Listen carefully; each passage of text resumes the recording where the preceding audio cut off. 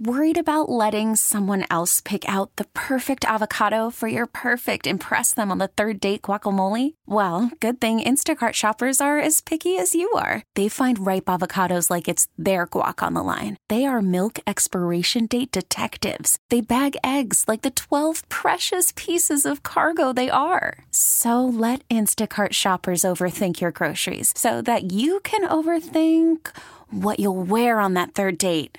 Download the Instacart app to get free delivery on your first 3 orders while supplies last. Minimum $10 per order. Additional terms apply. Word started coming down yesterday, a little before 11 o'clock, and then the word spread, and a lot of people were concerned about what was going on at Oakland Catholic, at Central Catholic High School, in and around the University of Pittsburgh area. And then it was a couple of other places in Western Pennsylvania. And then today, a community college in North Carolina. So many people dealing with the hoax of an active shooter when it turned out there wasn't an active shooter and there weren't any victims either. Joining us right now on the Disk Institute of Pittsburgh Newsline is our guest, Dr. Tammy Hughes with Duquesne University, where she is not only a professor, but she also is somebody who is a licensed psychologist and certified school psychologist as well. Dr. Hughes, it's wonderful to have you on KDK. How are you today?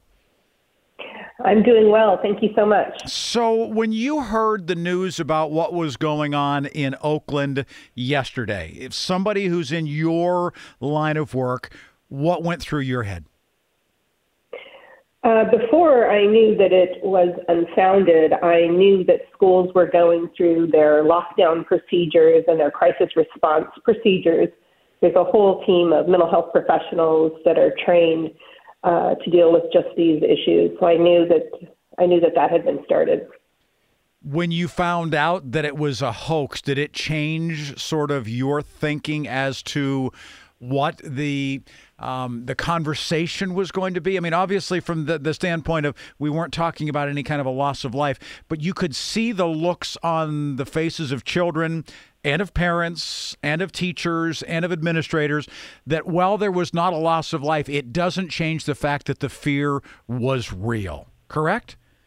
That's absolutely correct. I was glad to hear there wasn't a loss of life, but I also know that they had already been through a traumatic experience, that the end was better than we thought was good, but that doesn't negate what happened. So how do we move forward from this? I mean, from either what happened in Nashville or what was reported but didn't happen in Pittsburgh and or Winston-Salem and or a myriad of other places all around the country where these hoaxes seem to be on the rise.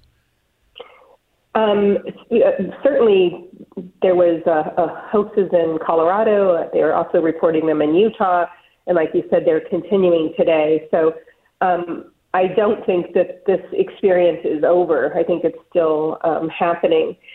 What we do to move on is we have to recalibrate and rethink about how we're dealing with trauma and traumatic experiences going forward.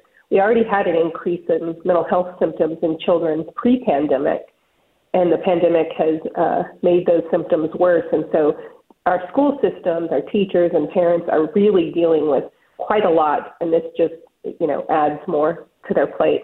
You mentioned that the fear was real and they'd already undergone the trauma or the scarring, if you will, in terms of not knowing what was going on right there.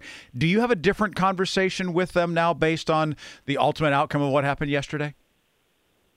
Well, part of the problem with what's happened yesterday, there's several issues that need to be addressed. One is we don't want there to be anything casual, kind of a cry wolf too often that is a result of this. So then people start, not paying attention in the same way.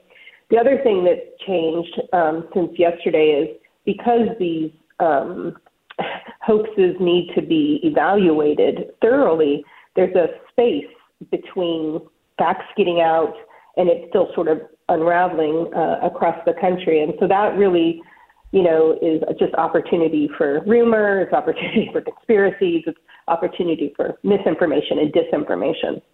I'd like to get your opinion on whether or not these sorts of incidents should be reported by news media. There has long been sort of a notion within the media that suicides were not something that were reported on, or even attempted suicides were not something that that media outlets oftentimes would report upon for the fear of there being either copycats, or if somebody was threatening something with a parcel or something like that at a courthouse or a school or something like that, that it wouldn't be reported for fear of the copycat.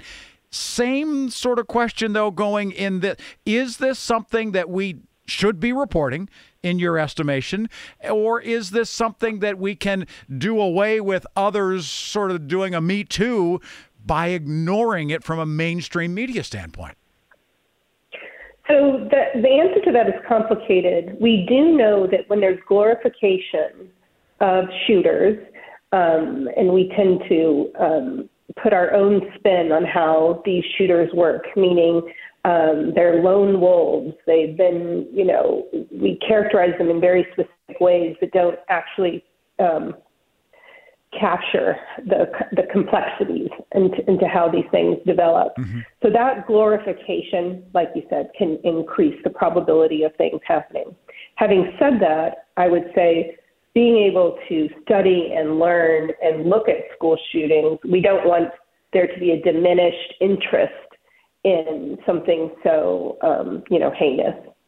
What about the conversation around the dinner table for parents and their kids later in the day, later in the week, this weekend when things have sort of calmed down a little bit? How would you direct that conversation between the parents and the kids? Well, I think there's a couple of things. First, we'd have to, think about the developmental level, and I'll come right back to that, of how old the kids are. But there needs to be an appreciation among the community of these kids, our kids today, have been in lockdown drills their whole education experience. That's true.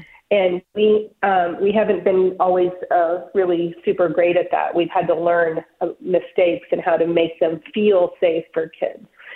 So having said that, with little kids, what we want to do is we want to focus on safety and that school is a safe place, and we might highlight things that are very concrete. This is how quickly the police responded. They took it very seriously. Here's the actions that they're doing. Reassuring safety. For older kids, that won't be enough for them. What we need to talk about with them are things like the possibility of something happening versus the probability of something happening at your school and to you. Of course, anything is possible, but this isn't actually an event that is very probable. Having said all of that, I would invite kids of all ages to give feedback. What makes you feel safe? What do you think went well? What could we have done differently? What do you think the school should have done better? Opening those conversations is really what parents and schools need to think about with their kids. Help me to balance how much should be talking by parents as opposed to listening by parents now? Well, parents need to be listening most. I would say the thing to avoid is the rewatching it on TV, rewatching it on social media, bringing those feelings forward.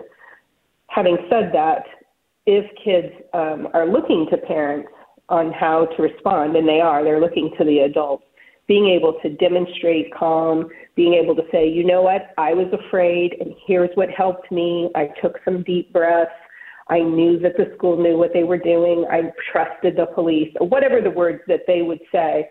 Being able to explain their own thought processes about themselves is very helpful, rather than telling kids, how they should feel or think. Yeah. Dr. Tammy Hughes, thank you very, very much for being here. We very much appreciate your perspective on these things and your learned opinions. Thank you. Thank you so much. She is a professor at Duquesne University, PhD from Arizona State University, a licensed psychologist, child psychologist, and board certified as well. And we very much appreciate her being here. We really need new phones. T-Mobile will cover the cost of 4 amazing new iPhone 15s, and each line is only $25 a month. New iPhone 15s? It's better over here. Only at T-Mobile, get 4 iPhone 15s on us and 4 lines for $25 per line per month with eligible trade-in when you switch. Minimum of 4 lines for $25 per line per month with autopay discount using debit or bank account. $5 more per line without autopay, plus taxes and fees. Phone fee at 24 monthly bill credits for well-qualified customers. Contact us before canceling account to continue bill credits or credit stop and balance on required finance agreement due. $35 per line connection charge applies. See T-Mobile.com. Hey, Rob Bradford here. I have set out on a mission with my good friends at FanDuel to prove what I have known for some time. Baseball isn't boring. Now I have a daily podcast to prove it with some of the most notable people in the baseball world, screaming baseball isn't boring from the mountaintops, or at least agreeing to come on our show. Players, managers, GMs, and yes, even the commissioner of baseball, Rob Manfred. It has been a constant wave of baseball's most powerful voices. So join the revolution. Subscribe and soak in Baseball Isn't Boring. Listen on your Odyssey app or wherever you get your podcasts. You'll be glad you did.